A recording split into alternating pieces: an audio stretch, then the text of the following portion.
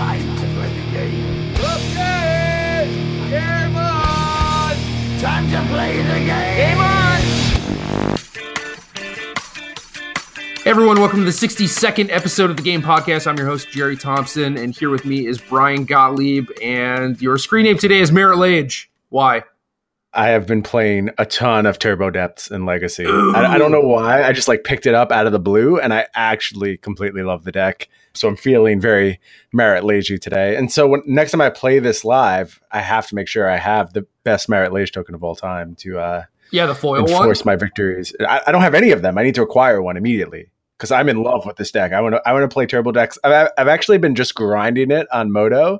I've kind of set this challenge for myself where I want to win enough to buy lands, because I also said to myself, I want to learn lands. There's some overlap there. So I've just been jamming Turbo Depths games all the time. Deck's great, ton of play to it. I highly recommend it if you're looking for a Legacy deck right now. So a couple things. I was actually just about to mail you some stuff today. I literally just printed out a label with your address on it. So I'll include a token just for you. Nice. And I'm glad that we had this podcast before I was supposed to actually mail stuff out this morning. Just me being rewarded for being lazy, basically. Yeah, and me too. So I'm all for your laziness as well. We were talking a little bit before the cast about the Hunter Burton Memorial, which is the event that I'm going to this weekend. No GP Memphis for me, but I'm doing some promotional stuff for them. Going to be doing some gunslinging and some deck techs and stuff like that at Madness Comics and Games in Dallas this weekend. So if you're in the area, definitely check that out. We're talking about Legacy a little bit, and I said that the blue-red deck was one of the decks that I was going to be spell slinging with, and the other one is actually Turbo Depths. Oh, nice. Yeah, those are the two decks I've played this week. I played a local tournament with blue-red, got absolutely thrashed. I ran into a lot of bad matchups. Interesting deck. I think it probably needs some tweaks and some innovation. Maybe you can bring those to the table. But Turbo Depths is just awesome. I really like that deck. I think you're really going to like it too. It really rewards good game planning, playing to your outs, playing around your opponent's outs. A lot more play to it than I expected. I'm so stupid, though. Those decks make me feel really dumb. These decks are the only time I feel like I'm good at Magic, because the turn-to-turn basic gameplay I'm horrible at. But if you need me to plan 10 turns in advance and plan around what I know my opponent has in their hands for this backdoor win, I'm very good at that. That's my skill set. So dude, I'm into this deck. With our powers combined, Right. We'd be a really good Magic player. I always think back to the Dark Depths days and wonder how I ever won a match with that deck, because I do think that I'm actually just bad at it. You're probably overstating your badness, I will say. But I mean, in comparison to what you play now, I agree that it doesn't seem to quite comport with your play style, yet it's a deck you had tons of success with. So yeah, I don't know. It's kind of better. It was way better than everything else in the format, right? And you usually had the best version of the deck most weeks. So I usually made them worse. I should have. I still maintain that the original list that I won a PTQ with, I should have just probably kept playing and never changed it, because I did make it worse. Interesting. Do you think you've evolved out of that, where you're just over tweak things to the point where you're actually just, not making them better anymore? Yeah, I'm trying to. I'm part of the whole, me trying to do better at Pro Tours thing. That was part of the problem. That's a tough problem to evaluate, because, you certainly have been rewarded many times for kind of finding innovations and finding sweet cards and good tech. But look, I just registered an Azorius Gateway in my Tron list last week. I am very much capable of falling victim to the fancy card, fancy play type syndrome. So I'm with you. It's definitely still something I need to work out of my game too. I think before I used to identify what was potentially good, but also just very, very cute and likely not to be good. And then I would just roll with it anyway. And now I have the restraint. I can stop myself. That's good. I think when I registered the Azorius Gateway, I literally had that internal conversation with myself. This card's probably nowhere near as good as you think it is. There's a much cleaner answer to do what you want to do, but it's kind of sweet. So register it anyway. Yeah. You think I would have grown out of that, but it still rears its head from time to time. You would think so. Anyway, oh man, this might actually work, because I think that so the first part, majority of the podcast, is definitely going to be about Standard. There's GP Memphis this weekend, and we've had a lot of questions about, what is actually good in Standard. People are actually playing in PPTQs and everything. Standard is definitely a very relevant format right now. And people are just what the hell's going on? And I think that one of the things that is going on is that people are playing just like a lot of cutesy stuff just because they can. There's definitely some of that. A lot of decks that I don't know. I don't think they have a long-term place in the metagame, but they're catching people off guard and getting results that way. I do think there is kind of some themes of Standard, though, and some overarching concepts you can take away. And I think the PTQ, the Moto PTQ from this past week, actually told a very specific story. So maybe I'll get your take on kind of where you see the format first, and I'll tell you what I took away from the Moto PTQ after that.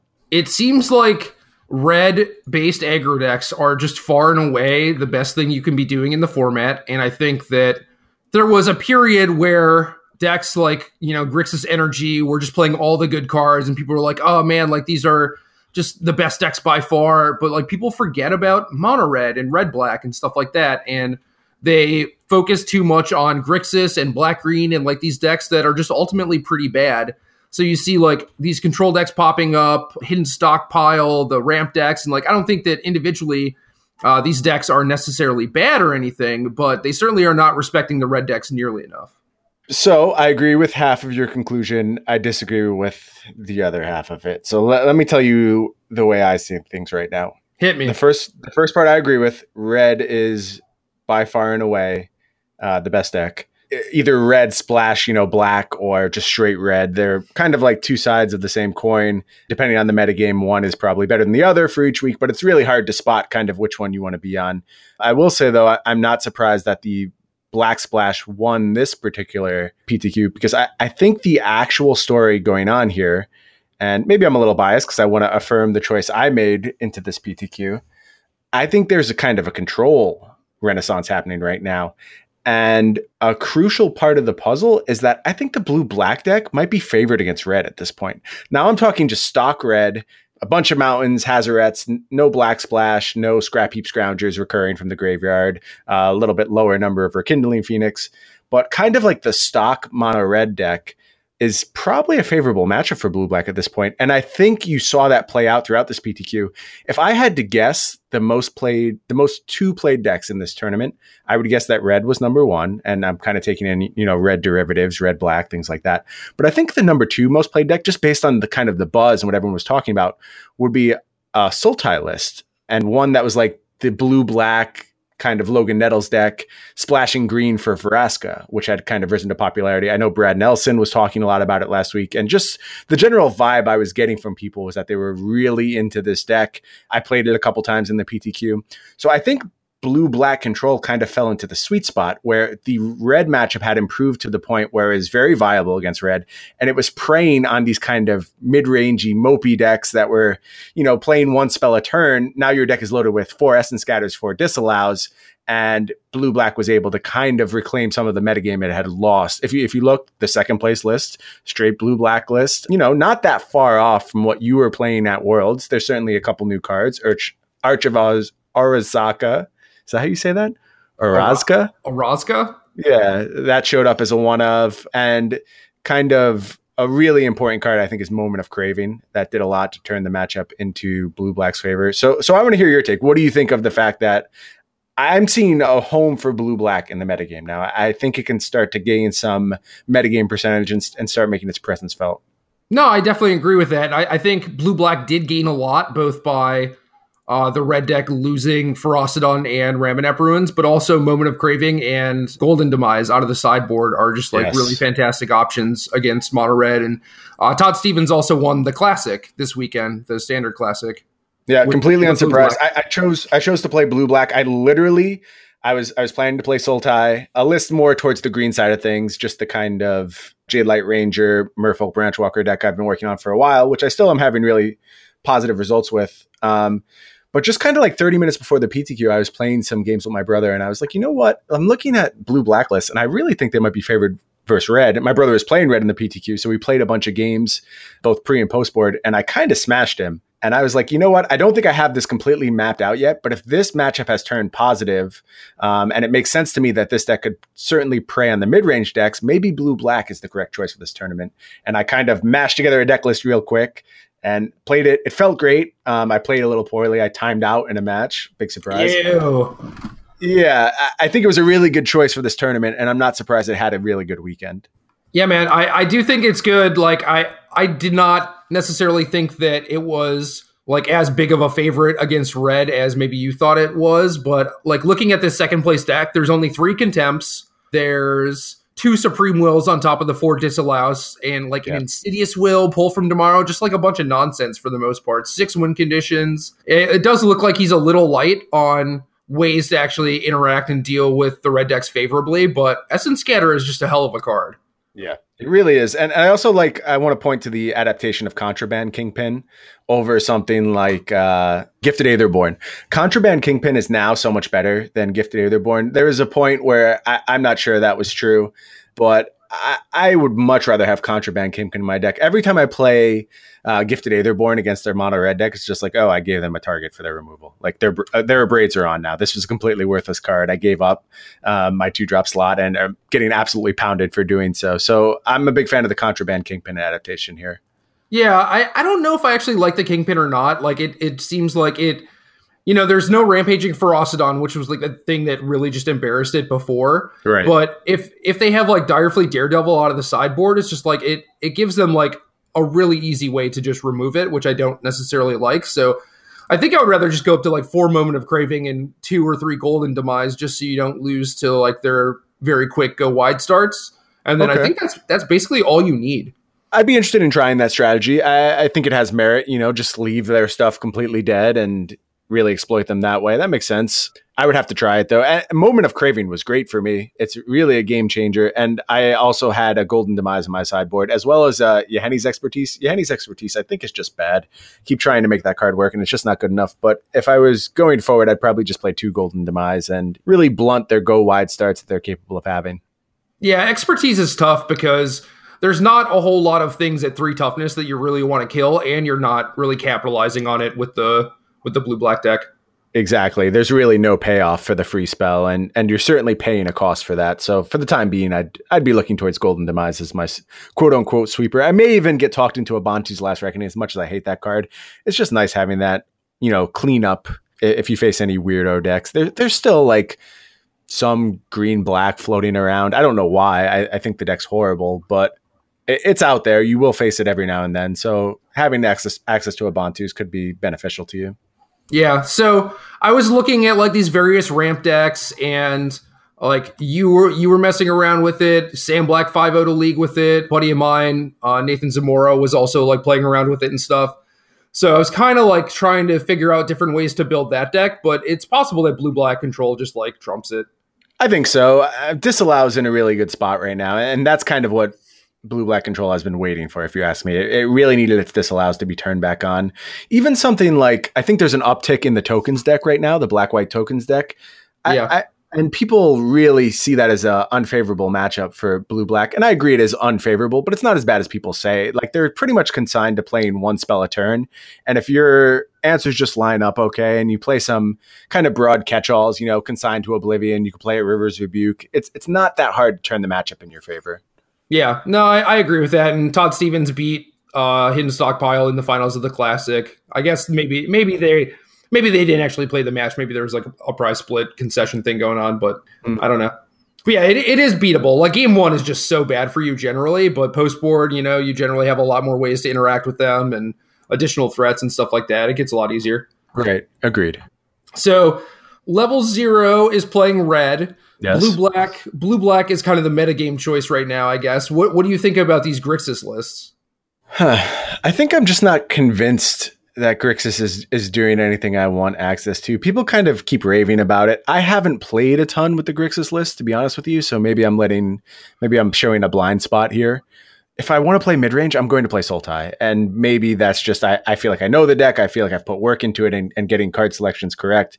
Ooh, I meant Grixis Control. Oh, Grixis Control. Okay. Yeah, like the one just like splashing Magma Spray and Harness Light. Or basically blue-red splashing Contempt. Right. Magma Spray cleans up a lot of problems for you, especially, I mean, if you want to talk about like the next level, if red adapts black, so it can get back to favorable against blue-black, because I think it would be if it adapted, you know, Scrap Heap Scroungers. It certainly improves the matchup a lot. Then the next move is to add red to your deck and play Grixis as opposed to blue-black, and then you have access to Magma Spray again and are able to clean up those problems much more efficiently. The deck that won the PTQ does have 4 Scrap Heaps. Yep. only 10 black, which is like kind of awkward. But I mean, that's also what the Contraband Kingpins are doing too. It's just like it just blocks that thing for days. That's true. Yeah, that's another good answer there. I like the idea of Grixis control. It's just that the mana is so bad. Like a lot of these mana bases are kind of fooling themselves, right? It's kind of, this deck in particular is splashing for Vraska's Contempt. We've talked about splashing for 2-color cards in the context of like the green cards, like Jade Light Ranger, and you certainly know how problematic it is. This game loses to its mana base a non-zero number of times, without a doubt. So yeah, for sure.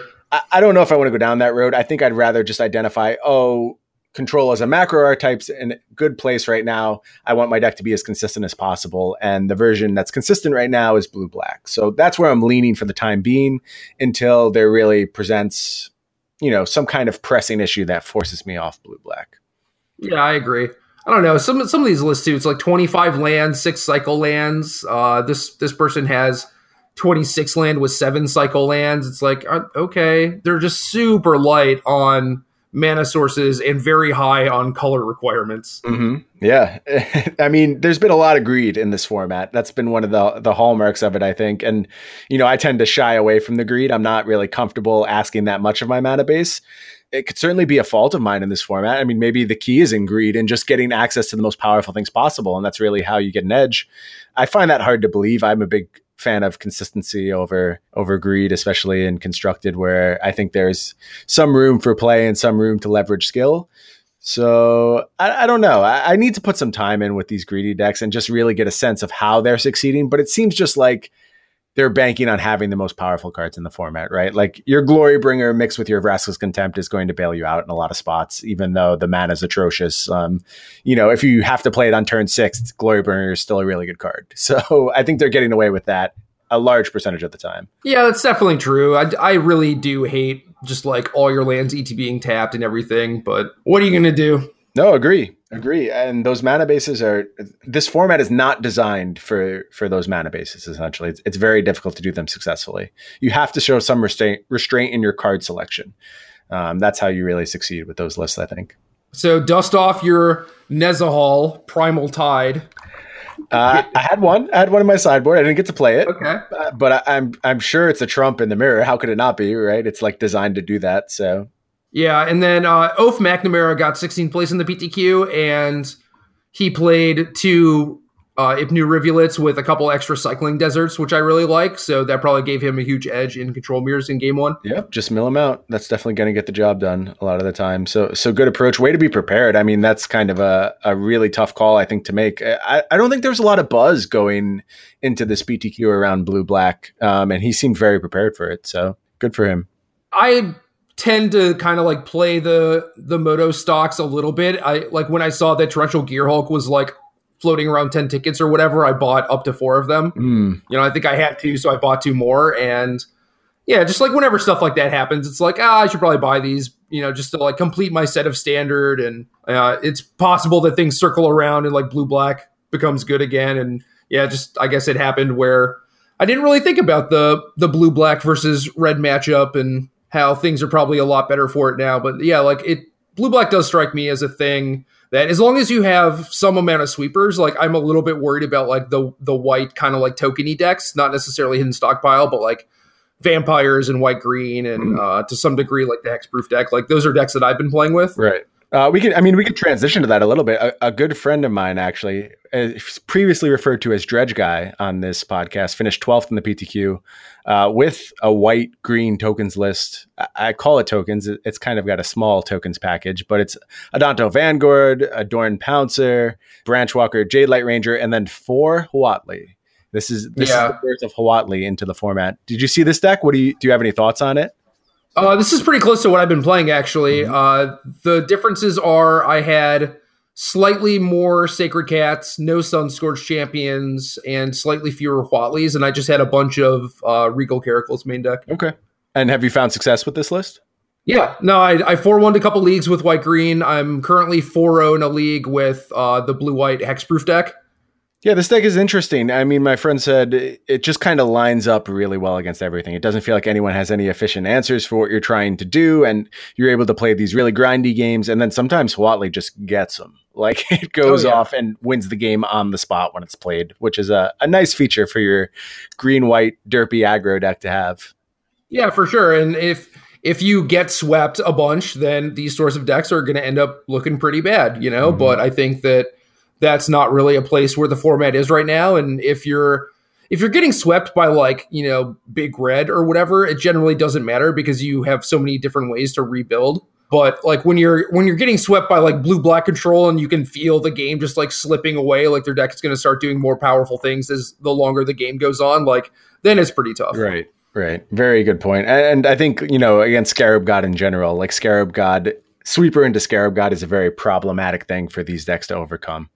Yeah, and a lot of what these white decks are trying to do is not necessarily remove like the Rekindling Phoenixes or whatever. You just attack around it. Right. So something like Scarab God is actually just a big problem. Mm-hmm. Yep. Not a lot of removal in these decks. No, not at all. I mean, the list we're talking about now had one cast out. I think that's about it. And some Thopter arrests in the sideboard. I think Ixalan's Binding is a really underplayed card in the format, and it kind of makes me sad because it's the answer to a lot of things that a lot of decks are looking for. I get wanting to have the cast out here and having the flexibility. I would be inclined to play some number of Ixalan's Binding in this deck. And it's possible with no reps, I just don't understand this deck well enough, but it just seems to me like Ixalan's Binding is cleaning up a lot of problems that you could otherwise run into. Yeah, and I think that just makes it better as a sideboard card because game one, you are very much doing this thing where you just build a board and attack around whatever they have, and like they don't have any real way to interact with you either. Like you're gonna make 6 creatures / tokens, and they're gonna have like Magma Spray or whatever, and it's just not really gonna be very effective against you. So like you kind of do your thing, they do their thing, and these decks just line up well against the majority of what like the red decks are doing. Yeah. Obviously, you have to stabilize. You know, you have to not like get beaten down and burned out, which can be a problem sometimes. But yeah, I could see wanting some more Sacred Cats to that effect. You don't block particularly well in this deck, right? Like the only real good blocker is kind of a Doran Pouncer in some spots, and in other spots he's also pretty bad. So I could see it being a challenge to stabilize. You're just chumping a lot, right? So if your deck doesn't yield the things you need, you're going to fall behind real quickly. Right, you're just trying to chump and set up lethal with Shefet Dunes or any of the pump spells, Appeal to Authority or Huatli. Right. Are you finding that people are starting to play around Appeal to Authority? I think it's a card that, like, the first time it got me, I was like, oh, I forgot about this card. And now at this point, it's like, okay, this is part of the metagame. I'm always conscious of it. But a couple times it was like, I was not prepared for Appeal whatsoever. It's so hard to play around, though, because you lead with, like, a Legion's Landing and then play, like, a Servo Expedition. And then you just like keep nickel and diming them, and either they start spending their spot removal stuff to kill your tokens, which I think they should basically just do immediately, or they try and keep mana open the entire time. And like the interaction is just so bad. Yeah. Like people trying to cast Vraska's Contempt against this deck, they just get punished all the time because you're like, okay, I'm just going to play like this bad card basically. And then what are you going to do? Right. But there's this awkward tension in the fact that they have threats like a Doran Pouncer and a Adanto Vanguard that you really like, you need to be able to clean up, right? Like they present problems for a deck that can't deal with both, you know, the indestructibility and the eternalize aspects of those cards. So I don't know. It's an interesting spot where removal is very difficult to choose right now. And I actually think the best removal in the format is the white removal, but no decks really want white removal, which is awkward. You know, maybe that's why a deck like Black-White has found some success. And look, I'm not trying to push that deck on anyone. I played it for a while and, you know, had my fun, recognized its weaknesses, but it is putting up some results now. And I think the archetype has been refined a little bit. If it's succeeding on any axis, it's because it does have access to really powerful removal. Yeah, but I think outside of Ixalan's Binding, like the good removal is just the black cards, like Fatal Push, Moment of Craving, Vraska's Contempt. So this is just kind of a segue also, an aside, I guess, where I think what you should do with your white-black deck is merge it with the black-green ramp decks. Basically just like play black splashing Hour of Promise approach at Ixalan's Binding. Maybe Profane Procession too. That's an interesting take on things. I could see that being successful. The deck's certainly mana hungry and benefits from having a ton of lands in play. And, Hour of Promise is being used as a really nice stopgap right now. It's doing what it used to do in the old ramp decks, where it's really maximizing the zombies and buying time with them. So that's a cool little thing for a deck that has access to a spell like, Profane Procession, which really needs to get its mana online and use that to clean up the game. Yeah, it just doesn't make any sense to me, like why these white-black decks would exist and why these black-green pseudo ramp decks exist, and like the white-black deck is playing Approach and like the black-green deck isn't.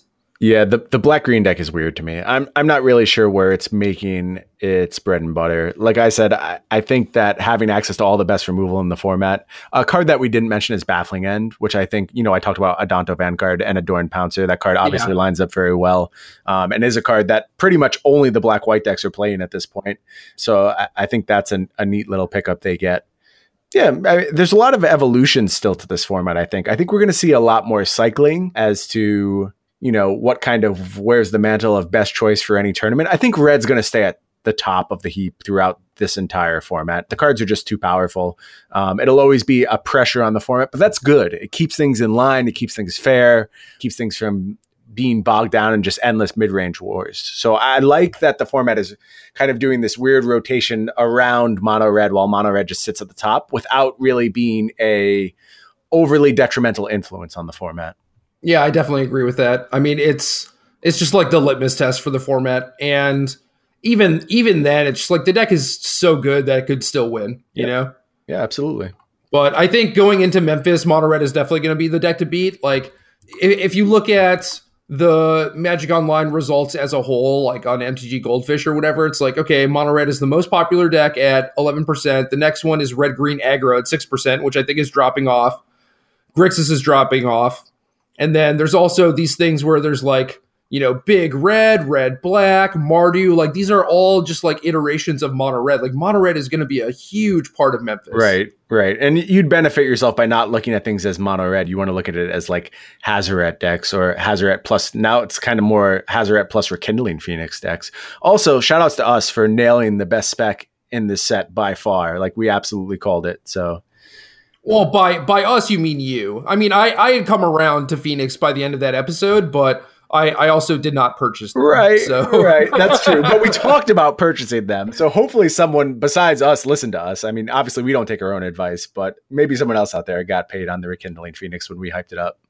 I did buy them on Magic Online for like 10 tickets. That's good. So. Good start. Yeah. I got mine around the same, sold them at 20, and apparently I made a mistake. I don't know how to play the stock market these days, so...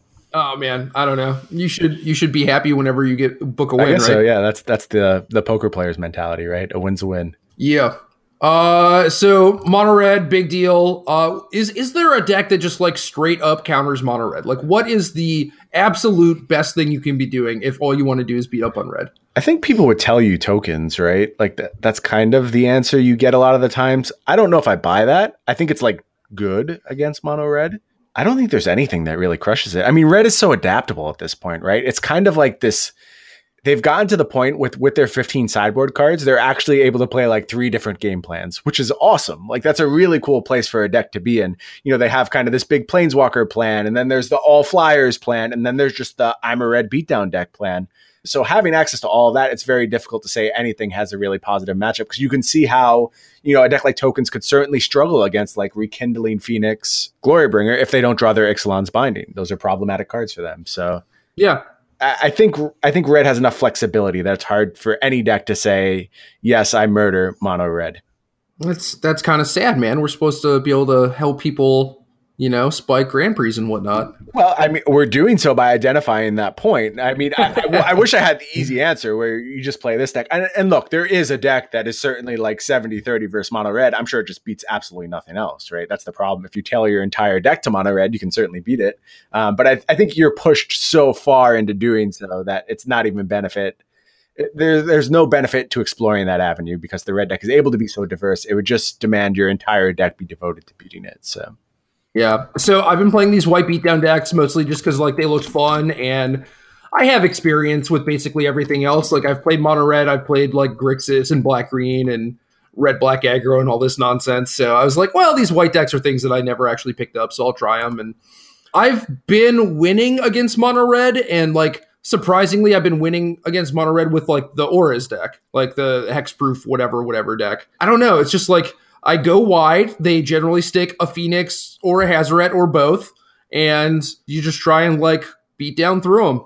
That has worked like a reasonable amount of the time, and my sideboard right now is like not even good for it. You know, I'm like 4 matches into this league, and I would just already change a bunch of stuff. I kind of don't know the shape of the auras deck right now. Like, where are you getting? Do you have specific cards for the red matchup? Is there any kind of cool tech that's really pushing it in your favor? Or is it just like naturally the archetype lines up well against mono red? So Ruiner has 5-0'd a bunch. Their list has gotten posted a bunch, and last time I checked, they had 9 trophies, and they're basically just like playing the same deck from what I can tell. So it's 4 Sacred Cat, 4 Legion's Landing to get the party started. Those are obviously like pretty good ways to start against mono red. Two Sky Marcher Aspirants, which are not very good, but you kind of just want to be, you know, doing stuff with your mana early. 4 Dano Vanguard, 4 SRAM. SRAM basically always dies. 3 Aether Sphere Harvester, 3 SRAM's Expertise, 3 Slippery Scoundrel, and then the auras that you would expect, like White and Blue Cartouche and Curious Obsession, which called that one. Yes, you did. Credit where credit's due. Yeah. But yeah, SRAM's Expertise basically turns on City's Blessing for the Scoundrel, which gives you like a reasonable threat against, you know, not just mono red, but like decks in general. And then like Shefet Dunes is kind of the way that you clean up. And a lot of the lists only have 2 Dunes, and I would very, very much like to just be playing 4. Yeah, I don't know if you could hear me typing in the background, but I had to Google Slippery Scoundrel. This is not a card I've seen before. Nice. Yeah, this is a cool little pickup. There is a lifelink aura in the format. Is that being played in the list or just not necessary? I have 3 in my sideboard, and it's huge. Like the red decks can't kill a Danto Vanguard. Right. I mean, they can like keep hitting you for 4 with it, right? But like if you Squire's Devotion on the Vanguard, whenever they block, like you're just breaking even, you know? So like you basically put them in the abyss, the removal doesn't do anything, and you have a bunch of other incidental life gain that like actually keep your life total kind of high. And I think if the games go long and you don't stick like a Cartouche of Knowledge or like some way to actually like break through, like eventually they're gonna have enough like card advantage type things like Phoenixes and Hazarets, like just big things that they'll eventually overpower you. So you need the Shefet Dunes to actually like close the game. So did you just know the answer to this question and you've been withholding it from us? Is this the deck to beat mono red? See, that's the thing. I don't think this deck should actually crush mono red. I just don't. Because, like, your game 1 is kind of bad. Curious Obsession and, like, Sky Marcher Aspirant are just, like, not cards against them. SRAM is basically not a card. Expertise into Slippery Scoundrel is good, but Scoundrel on its own is really bad. So I feel like I should not be winning a lot of these games, but I just am. I'm just, like, the deck feels super underpowered also. But at the same time, I'm just, like, you know, using all of these, like I'm MacGyvering them, just like using rubber bands and like paper clips to just beat up on these red decks with all their mythic rares. Right, to mush it together. That's interesting. The newest list that Ruiner 5-0'd with had Authority of the Consuls in the sideboard, which I didn't even have. And it's just like, oh yeah, that would help immensely because like it lets you attack into Rekindling Phoenix and then it can't block again immediately on the next turn, which is really nice. Right, that would certainly clean up a lot of issues. Yeah, and then it just, you know, negates like any sort of haste threat that they have. But yeah, Squire's Devotion is pretty solid. Authority of the Consuls would help the red matchup a ton. And then as long as you have enough like SRAM's Expertises and Shefet Dunes, I think you're in a pretty good shape. And then the rest of your sideboard can basically just be whatever. Like Fragmentize does not seem particularly good against me. I boarded it in against some of the red decks that have like a bunch of vehicles, and obviously hitting Bomat Career is fine, but like you have so many tokens that it really doesn't even matter. And then like the Gideons and the counter spells are basically just for mid-range and control, and Baffling End is fine, but whatever. So I don't know. The deck is actually pretty good, and it's like way more resilient than you would think. I'll have to pick up some games with it. You're doing a good job selling it right now. I like the idea of just like avoiding all of this nonsense, playing a completely different game. To that effect, I'm starting to see some pummeler lists pop up. Yeah. And these pummeler lists are, I think they're well built. I think they're kind of on to the right things to be focusing on. Usually straight blue-green, playing copies of Hadana's Climb, Cartouche of Knowledge, getting into the air. I might even go as far as having some One with the Winds, because I think that's just how you stop dealing with all this nonsense and, take to the skies and win the game that way. But these lists look really interesting. I could see this being a successful strategy going forward because the format's in a kind of very hyper-focused place right now where there's very clear threats it's addressing. And just not playing the game that everyone else is playing is always going to be a good tack to take in those type of situations. Yeah, I think so too. I mean, the white-blue deck is going to have problems with sweepers when, people figure out and start doing that. I do think the white-black vampire deck has legs also, but it might just be...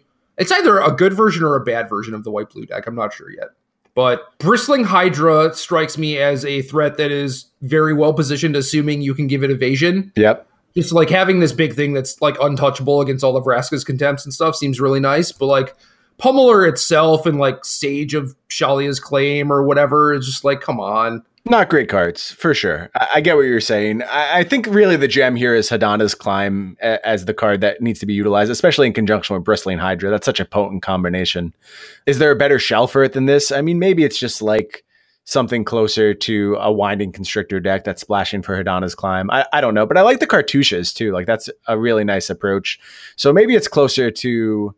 a teamerish list that's just playing the good creatures and is able to take to the skies. Something to explore. Yeah. I mean, I think that sort of strat is a lot better if there's a lot of green decks in the format, and it seems like green is just kind of getting beat up right now. Yeah, almost absent from the format. So Hadana's Climb doesn't really strike me as a breaker. It's just like, maybe there are some token decks, maybe there are some green decks, and then that would position you well against them, but you can't beat mono red that way, Like, right. Sages and Hadana's Climbs and stuff. Like Teamer is reasonable. Confiscation Coup is hella good. Yeah, that's a card that has not seen much play as of late and certainly feels a little underplayed in the format. I get it. Like, it's hard to kind of steal Scarab Gods when your deck isn't making as much energy anymore, but it does seem like there should be some Confiscation Coups somewhere in the format. Yeah, I agree. I mean, one of the 5-0s from last week at some point was a Teamer list, but I don't know. It was more so just like Branchwalker, Jade Light Ranger into Champion of Wits, which I like, but... Right. Yeah, that's probably where the bread was buttered. That's a combination I've found a lot of success with. I think kind of regardless of what's around it, that'll win you some games on its own. Yeah, and I really like Explore with the various Eternalized things, but yep. I just don't think that, like, similarly to Hadana's Climb, that's just like not really the fight that you want to be fighting right now. I could see that. Yeah, the format is moving on different axes right now, so interesting stuff for sure. It's certainly like kind of pales in comparison, or I guess shines in comparison to the last format we played where it's like, oh, I changed this one card in my Teamer deck. And, I had a lot of fun doing 2-hour episodes on just Teamer, but I'm kind of more into this where there's interesting evolutions to be seen every week. Yeah, it is crazy because it's like all of these decks basically just have a bunch of bad cards in them. And they just like power through them? No, I don't know. Just like Martyr of Dusk and like Fanatical Firebrand, I guess, is fine, but like, I don't know, man. Just some of these cards I'm just not very excited to cast, and then you're like Rekindling Phoenix, and it's just like, oh god damn, like that's a Magic card, right? Yeah, well, we're still in the phase of trying to make things work, right? There's still some of that going on where people want their kind of cute ideas, and honestly, I think this kind of way of listing the 5-0 decks is encouraging that to some extent because you're seeing success with these absolutely insane lists, these really goofy lists. Dude, absolutely. And I've been saying that for a while. It's just like, if you give me more ideas to work with, I will do that, But if all you show me is like Teamer and Mono Red, okay, I guess I'll play those. Right. I can't think of like black-green ramp with Hour of Promise that has like nothing to ramp to and the random, Wish Diabolic Tutor card. Like, my brain does not work that way. Right. I get what you're saying. Yeah. I mean, I don't want to talk about it every single week, but this is an amazing change and has totally kind of not only changed my desire to play the game, but I think it's also improving our cast a lot for the better. Like, having all this stuff to talk about every week is just awesome to be able to explore all this data and see what's out there. Really enjoying it. So good change. Yeah. Thumbs up. I've been playing more Magic Online than I used to, and same. I'm supposed to be like packing my stuff. I'm supposed to be like moving 2 blocks over or whatever, and I have to finish that in like a week. But instead, I'm just like, let's see how this like white-blue hexproof deck is, Right. I was checking my work schedule this week to be like, what days could I potentially call out and just jam Turbo Depths all day? Like, there's got to be some, right? So good. That's sweet. I'm always happy when Magic's in a good place. So Yeah, so I was initially thinking like, oh, maybe I would play one of these like white decks, but nah, maybe I could go back to blue black control for this weekend. I can see it. Yeah, I would certainly like your input on the list. It's a deck you have a lot of experience with. You're kind of in tune with what it's trying to do. And I do think that the lists are a little bit unrefined at this point. It's just kind of like holdovers from the last format and adding a few random cards here or there. But there's probably some like wholesale changes you could make that would be towards the list benefit. So I want to explore some of those a little bit and, keep the core intact, but really monkey around with what's going on in some of the other slots. Yeah, for sure. No, I mean, I mostly like what people are doing. I would just try to, I don't know, change things slightly. Like, I never really liked Glimmer over Illumination, and I'm not sure if that is right or wrong. The main deck Consigned to Oblivion, I think, should just be a sideboard card. And I definitely want to be able to go up to 4 Moment of Cravings and 4 Contempts and 2 Golden Demise against red. Yeah, that sounds right. I'll say that I appreciated the Consigned to Oblivion a lot in the games I've played. I know what you're saying. There's a lot of decks where it's a pretty mopey card and you're really not getting the rate. But I think the flexibility of it, the fact that you're probably maxing on your Torrential Gearhulks. I do think 4 Gearhulks is correct in the list now. A lot of little extra value there. And I found uses for it in virtually every matchup. So could it be something better in a lot of matchups? Sure. But the fact that it's never dead, it has this kind of weird application that you can't get anywhere else. For me, it merits its inclusion as a one-off for the time being. Well, it's dead to me when you're a resource light, right? So like either you've mulliganed or like you have a Fatal Push, Essence Scatter that don't line up against your opponent. And it's just like really bad to also have this other card that doesn't really do anything. And I will say that this deck, I think, it doesn't mulligan well. Really struggles when it's playing on less than 7 cards because you're incentivized to hit all your land drops. You don't really have like that recouping mechanism that you had previously in things like, Sphinx's Revelation, where you'll just eventually get to the point where you recoup your resources. You really have to hit the 6 mana threshold where you're using Torrential Gearhulk before you can start pulling real far ahead on resources. So if you ever miss a land drop, it's kind of hard to regain the resource loss that you incur when you're mulliganing. So I get what you're saying. If it's exasperating that problem, maybe there's some grounds for excluding it. Yeah. So I don't know. I mean, it just looks like that was a thing that like Cheerlane played with pre-ban and played with at the WMC and stuff. And it just kind of caught on and everyone is playing it. And if there's like a lot of God Pharaoh's Gift and stuff, sure, I get it. Like, but there's not, right? I mean, you're trying to beat like Hazoret and Rekindling Phoenix by just like contempting them, and consigning them is not a great answer. Right. I mean, it's been very crucial for me in like the tokens matchup. Getting your Torrential Gearhulk out from under an Ixalan's Binding for a turn is usually pretty game breaking. Yeah, I can see that for sure. I mean, if you definitely want a card to be able to beat those decks, then yes, play it. Yeah, but it could be unnecessary right now. I get what you're saying. So, the metagame will tell. Like I said, I could see people kind of picking up tokens in the coming weeks. Maybe that'll prove to be true. If so, I would leave it. If not, maybe it can hit the sideboard for the time. Yeah, tokens is on the uptick for sure. And it could be like Memphis could be one of those things like U.S. Nationals this year where tokens was just kind of like surprisingly everywhere. Like that wouldn't blow my mind. It was just like tokens always seemed like a deck that only like Sam Black and, the people who would like jam Lantern on Moto would play. But like it actually just showed up a lot in real life, which I didn't expect. Yep. I think that's kind of, I'll say the opposite. I expected it to be in the kind of those large numbers. That was the call I was making prior to Nationals.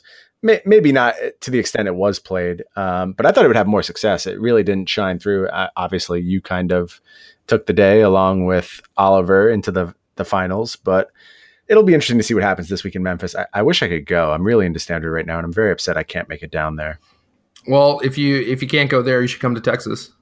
Well, I will say that is an even more difficult trip for me to make. So yeah. I would also love to be in Texas. Memorial tournaments are a really great time to kind of celebrate what we love about the game and, think about the people who we're there for. So it would be fun to make either one of the tournaments. Unfortunately, it's not in the cards for this weekend. Word. Okay. So Modern, I suppose. Yeah, we got to touch on it. Things are changing in the Modern landscape. Are they, though? I don't actually know. I know that people are trying a bunch of stuff, and I've seen a bunch of stuff that looks good and a bunch of stuff that looks pretty bad. A lot of bad stuff out there for sure. And that's kind of one of the problems here is that it's hard to say whether these cards are finding success or if everyone's just playing them. And, by dumb luck, some people are going to 5-0 with their kind of really bad lists, especially on the Jace side of things. There's a lot of bad Jace lists out there. And Jace will carry you through some problems and, mask some real weaknesses in your deck. It's hard to say what's finding success right now. That's the drawback of this method of presenting data, but there's certainly a lot of interesting ideas bouncing around. Well, the great thing about the way this data is displayed for Modern is that the decks generally vary by enough cards that even 2 Jund decks might just get posted. Right. There is some of that going on. And that kind of has enabled one of the big takeaways I've had since the unbanning of Bloodbraid Elf and Jace. And seems like Zoo is back.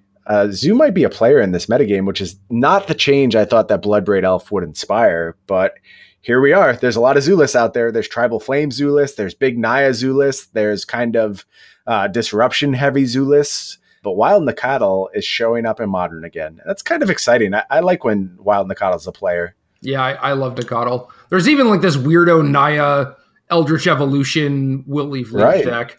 Just value evolutions. Kind of crazy. Yeah, Bloodbraid into Renegade Rallier is nice.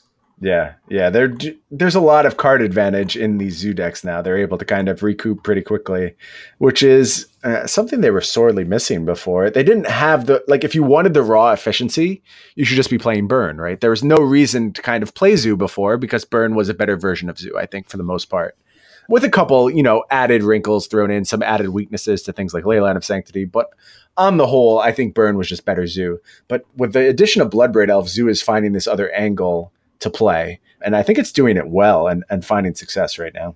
That's what it looks like. I mean, you see cards like Loxodon Smiter showing up, and it's well, that card doesn't seem particularly good. It's just the overall shell, the game plan of what the deck is doing is good. Right, just big bodies. Yeah, that list is really interesting. The one, there may be several Loxodon Smiter, but the one I'm looking at right now contains 4 Inquisition of Kozilek, 2 Colligan's Command, just really able to go into the late game, be disruptive, generate some card advantage. It's got Grim Flayers in it, so card selection going on. Really cool looking list for sure. And I remember actually testing things like this when Nacatl first was unbanned. Yeah. I tried to slot it into Jund list for Pro Tour Valencia. Didn't really find any success with it, but these decks are kind of a new breed and they look really interesting. Yeah, Bloodbraid at the top end is new and good. And also having Wild Nacatl being able to pair with Fatal Push is not a thing that we've really seen. You could have been doing it before, but there was no reason, right? So Nacatl actually just has a lot of ways to just keep hitting them. Right. The removals ticked up a lot and as far as efficiency. And, now you're getting Nacatl next turn, Nacatl removal spell. That's a brutal start. Very difficult for any deck to beat. Oh, yeah. Yeah, I mean, we might actually be in a position where there are enough matchups where the consistent threat of damage from the creatures is slightly better than the lava spikes.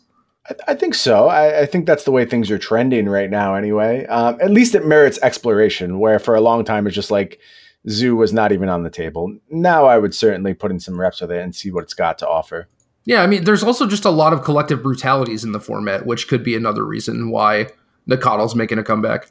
Right, you benefit from the larger creature size, not as impacted by the gain 2 life clause. Yeah, that makes a lot of sense. I mean, Collective Brutality is top 5 most card played in Modern at this point. So adapting to that makes a lot of sense as far as aggro goes. It just maybe the burn decks aren't finding the success they found before, and this is the next evolution if you want to be aggressive. Yeah, which is weird to me because a lot of these decks look like both of the Jace and Bloodbraid Elf variety look very weak to burn. Yeah, and we're saying this too at the same time where there's the Modern Challenge, which first and second place were burn decks. So I realize that there's some flaw to this take. It's very difficult to anticipate a Modern metagame. It's hard to suss it out and figure out exactly what's going on. It does seem like Burn is still having a lot of success. Obviously, John Stern in the finals of the last GP with Burn, pre-Bloodbraid Jace, but you get what I'm saying. There's a lot of room for Burn in the format. It's hard to craft a narrative out of this. I'll say that. Whereas you're able to look at a standard tournament and be like, oh, this is what's going on. Modern, it's really hard to pin down like that. Okay, so the top 8 of the Modern Challenge was the 2 burn decks in the finals, Grixis Death Shadow with no Jaces. Mistake. Yeah, obviously. We'll get to that, I'm sure. Grixis Control with Jace, but like no clock. And Living End, some weirdo pseudo taking turns Jace deck. Black Red Hollow 1 with Edge of Autumn, which I think is awesome. Oh, nice ad. That's really cool. Yeah, and there's nothing fancy, like no flagstones or anything. It's in there for the additional Street Wraith for Hollow 1. Yep. Yeah, very cool. And then Mono Green Tron. So yeah, Burn just kind of annihilates all of these decks. Right. Once it made it to the top 8, it was very clear we were headed towards the Burn finals. And there are some brutalities, you know. Tron deck is black-green, but only has like Thoughtseize. Yeah, you need more than this to be successful against Burn. I think you need Brutality to have any real shot. Yep. Hollow 1 deck has 2 main, but none on the board. The Taking Turns deck has like 3 timely reinforcements in the sideboard, which they're splashing for. Living End deck basically has nothing. And then the Grixis decks have 2 brutalities each. So yeah. Pretty thin. Yep. And I do think, again, that Burn just kind of like lines up pretty well against the Bloodbraid and Jace decks, but it is possible that if there are a lot of brutalities or if there's like this emphasis on early interaction to slow the game down so that you can get to your Bloodbraid and your Jace, then it makes sense why having like 20 threats as opposed to 12 might be a better way to go about things, especially since like Bloodbraid actually closes the game very quickly, which is a thing that like black-green decks didn't really have against Burn. Right. So if they have Bloodbraid and a bunch of brutalities, I would much rather just be like trying to fight them with smiters, you know? Kind of to that effect of Bloodbraid closing the game very quickly. An interesting list that has benefited a lot from the addition of Bloodbraid. It's not like I think this deck is good, but if any deck got a huge upgrade from Bloodbraid, it's probably Ponza. Oh, yeah. Having access to the consistent Stone Rains, like just way more Stone Rains in your deck, and a clock where you just kill them very quickly after you've obliterated their lands. This deck got a big upgrade. I don't want to be playing Ponza at any events, but I have to at least consider it. It might be scarily well positioned going forward, and it may just, surprise everyone and be the correct call for one of these GPs coming up. Yeah, it's possible. I mean, like Ephro has played that deck in the past, and he seemed to think it was fine. And I generally like the idea of it, like, Blood Moon into like Stormbreath Dragon and Inferno Titan, stuff like that. But like, if you Blood Moon and they fetch the plains and they like path your Inferno Titan, like the game just goes on for forever, and eventually they draw an answer to Blood Moon, right? Like they either draw basic lands so they can start playing Magic, or they draw like an actual out to it. And Bloodbraid just like increases your threat density, increases the consistency of your deck. Like even if it hits like a mana dork, it just means that your Inferno Titan is coming down a turn sooner. Like Bloodbraid is nice. Yeah, I kind of talked a lot this week in various places about people overestimating their Blood Moons. Like Blood Moon does not win you the game against virtually any archetype. It buys you time, and you need to maximize that time. Bloodbraid does a really nice job of doing that and really accelerating the clock for these type of decks while managing like outs, right? Like you've drawn your forest naturally. Well, now I just Bloodbraided into another Stone Rain, blew up your natural forest. You're never going to get to Abrupt Decay or whatever you were relying upon to get out of the Blood Moon. Really, giving a lot of extra oomph to this archetype. But I beat a bunch of Blood Moons playing Tron. You have to combine your Blood Moons with an efficient clock, or you're really not getting anything out of them. Yeah, absolutely. Okay, what about Jace? How do you feel about Jace? Do you like Jace or Bloodbraid? I don't know where I fall yet. I think Bloodbraid's the pieces have come together a little bit more quickly for Bloodbraid. I look at a lot of these lists and I'm like, oh yeah, this looks like a nice upgrade, or oh, I can see how this enables this archetype. What's being done with Jace right now, it feels like a lot of mistakes are being made, and I don't think that the Jace archetypes are being maximized yet. We're kind of just porting Jace into old decks. Jace is going to succeed at its highest level when people take the initiative to actually build around Jace, to emphasize the card, to play to its strengths. And, like I said, Jace is an insanely powerful Magic card, and it's covering up a lot of mistakes in deck building right now. but there has to be some optimization done. Some people are starting to get there, but there's a lot of ground to cover still.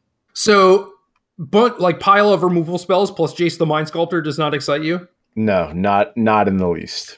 Me either, man. Just not with these decks we're missing. Like, it's not the missing piece. Is it a powerful Magic card? Yes, absolutely. But there's no new angle being presented to these decks by having Jace at this point. Yeah, pretty much. I mean, you could always play some way to close the game, some card drawer, and obviously Jace is a lot better than that and does a bunch of different things, but for the most part, like, that is the role that Jace is fulfilling. And I think that there are Noble Hierarch Jace decks, there are Thoughtseize Jace decks, which basically have been non-existent, which kind of blows my mind. And then there's the possibility of slotting Jace into like a combo control deck, which has kind of happened in some spots, but not to the extent that I'm excited to see. The thing that offends me the most, I guess, is people's use of Disrupting Shoal. Talk about why you hate Disrupting Shoal. It's actively bad. You're just completely blinded by the existence of Force of Will and pretending this card is something that it's not, essentially. Yeah, so like you tap out for Jace, right? And you're just like, oh man, I hope my opponent doesn't kill this. And you Force a Will to maybe like stop a Dreadbore or something. That doesn't necessarily always work. And in the games where you don't have Jace, and you don't, like, you're not able to play Jace on like a clean board, your Disrupting Shoal is so bad. Right. It's not like the format really is congealed around a specific mana cost either, right? Like, it's not like the games are all about your 1-drops. Like, things go much further than that. There's a lot of diversity in converted mana costs. It's kind of difficult to plan around what you're going to need. I don't know. I think people have fooled themselves into thinking Disrupting Shoal is a card that it's actually not. Yeah, I mean, the lists that I've seen that have 4 Shoal also have 4 Jace, which is good. Like, if you're going to play 4 Shoal, you should definitely maximize it. And I think Jace does a pretty reasonable job at doing that. But even then, like, if you're playing 4 Jace, like, I don't want the same amount of Shoals as I have Jaces because I don't want to draw multiples of this card. Like, I want 1 for the turn that I play a Jace, right? But realistically, what you should be trying to do is like slow the game down and play Jace on an empty board, or be very proactive and force your opponent to deal with you, and then you get to play Jace when you're slightly ahead. Right. All these decks that are like, oh, I'm just going to like use Jace and like hope it catches me up. That's so hard to do, especially if they like play a Bloodbraid Elf, you know? Like, how are you actually going to deal with like their stuff in play and like the incoming Bloodbraid Elf, right? Yeah, it's like, do you not remember how we approached Jace previously? Like, there was a reason why Stoneblade was like the best deck of all time, or maybe Twinblade if you're of that camp where you think that was the best deck of all time. But it was about presenting a proactive plan in the early turns, not just sitting around and waiting to play Jace. And even if you look at Jace's application in something like Legacy, with the exception of, I guess, Miracles would be the only exception. Although I would argue that in its own way, Miracles was even doing something proactive by going top into Counterbalance. Like, that was very much a proactive combo to kind of wrap up the game and using Jace when you've already forced them to spend a lot of resources trying to get out from under that combo. Correct. You know, and your 1 mana Wrath that you also have. But yeah, getting on board is the way to succeed with Jace, and pushing your advantage and putting your opponent into uncomfortable spots.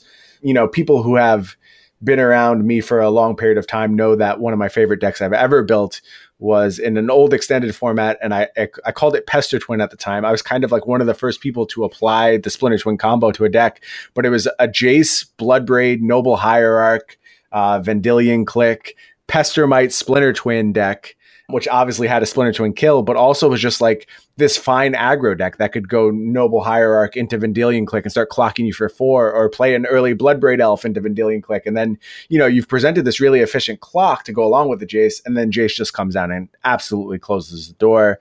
Jace, when he's doing everything for you, when he can remove a blocker so you can swing for lethal, when he's closing out your opponent from finding a removal spell for, you know, the Pestermite that you're about to make infinite.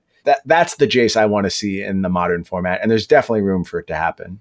Yeah, absolutely. I mean, we see some of these decks popping up, and it seems like kind of accidental maybe, where it's just like, oh, well, I want to put like Jace and Bloodbraid in the same deck, so I guess I play Noble Hierarch, and I guess I play Tarmogoyf, and it's like, yeah, that's a fine shell. Right. You know, like, that is going to do things, and then people are like, oh, let's put it in like this blue-red Pestermite deck, and then someone else was like, no, let's play Noble Hierarch Bounding Crassus. That is the correct answer. Much closer. Yeah. Much closer to the correct answer. That is actually getting there. And the things that I don't really like seeing are Jace trying to like revive dead combos, just like decks that have been proven to not work. But like the blue-red Kiki Jiki decks have already been pretty close, and we've seen teamer versions that are beatdowny with Noble Hierarch and Bounding Crassus, and that's the exact type of place you want Jace. Yep, totally agree. There's still a lot of room for improvement in these Jace decks.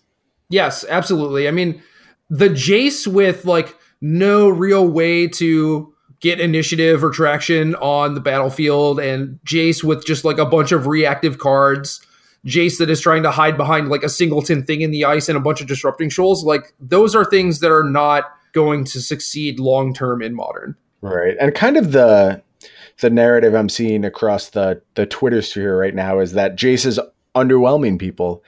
I think the question that should be asked is, how are you building your Jace decks?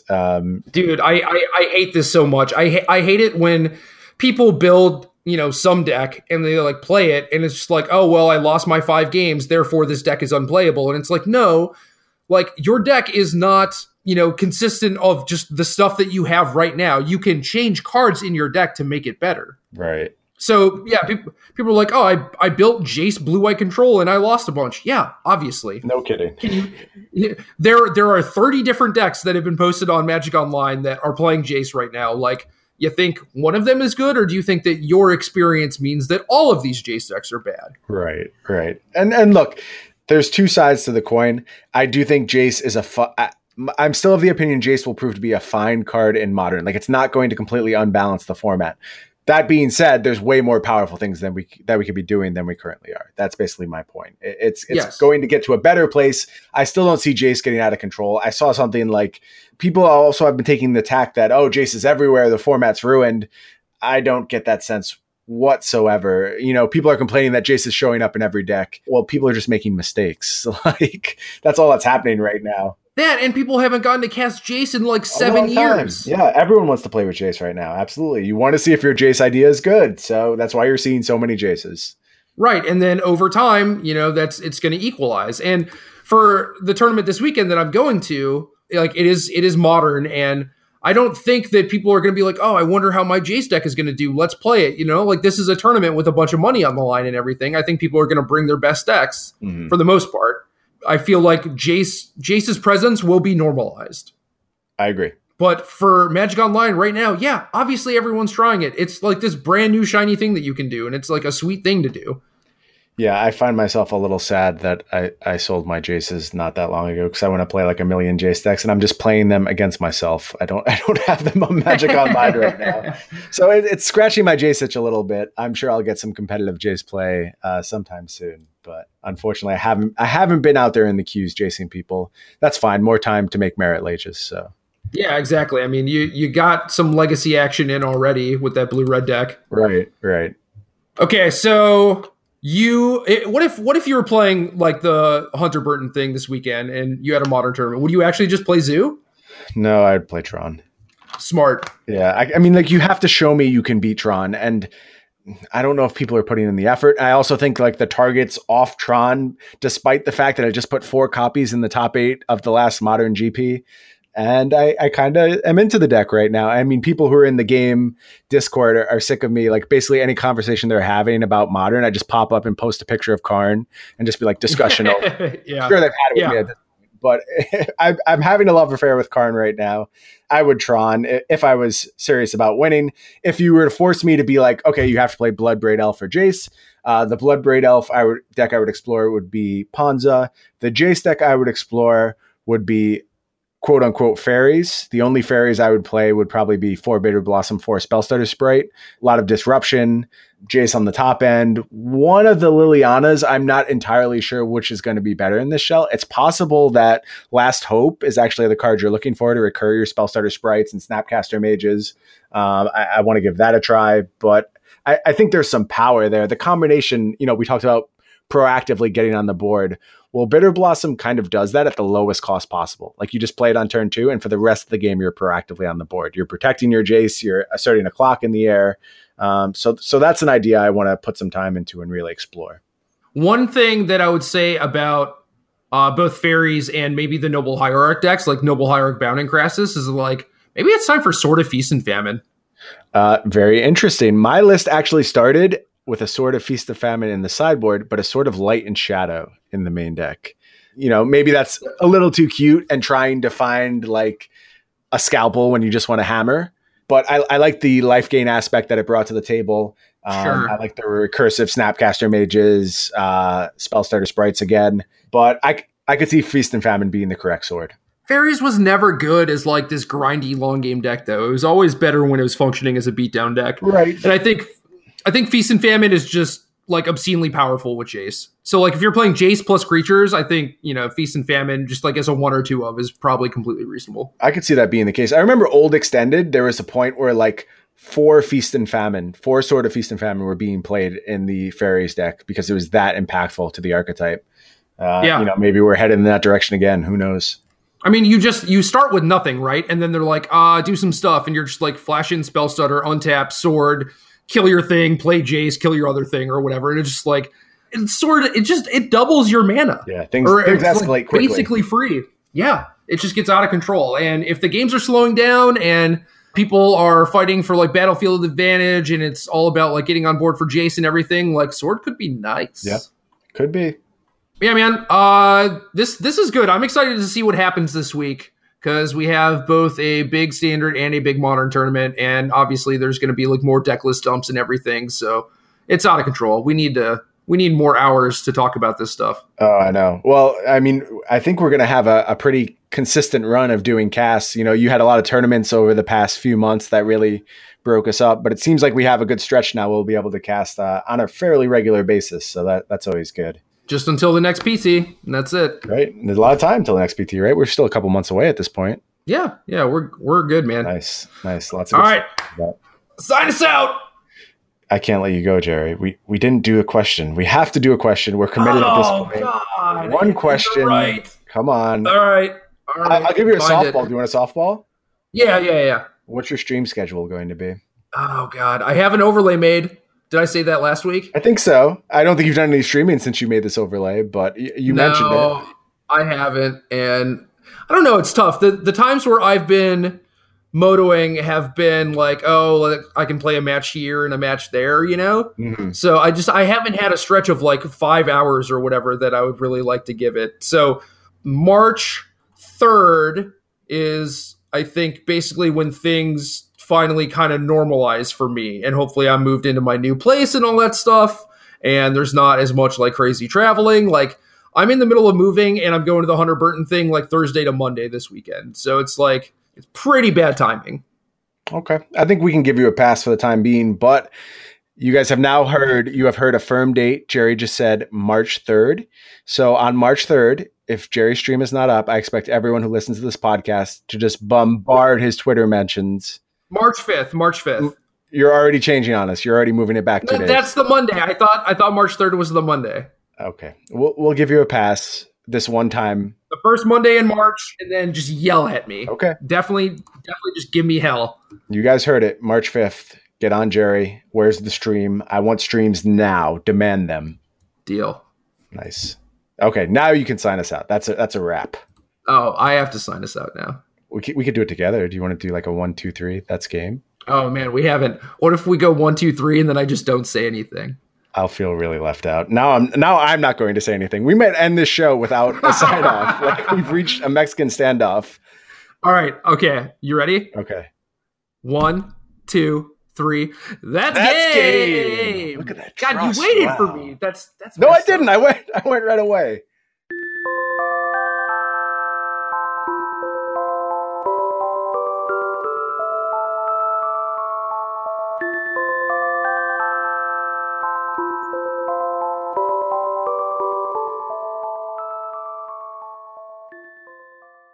Good luck.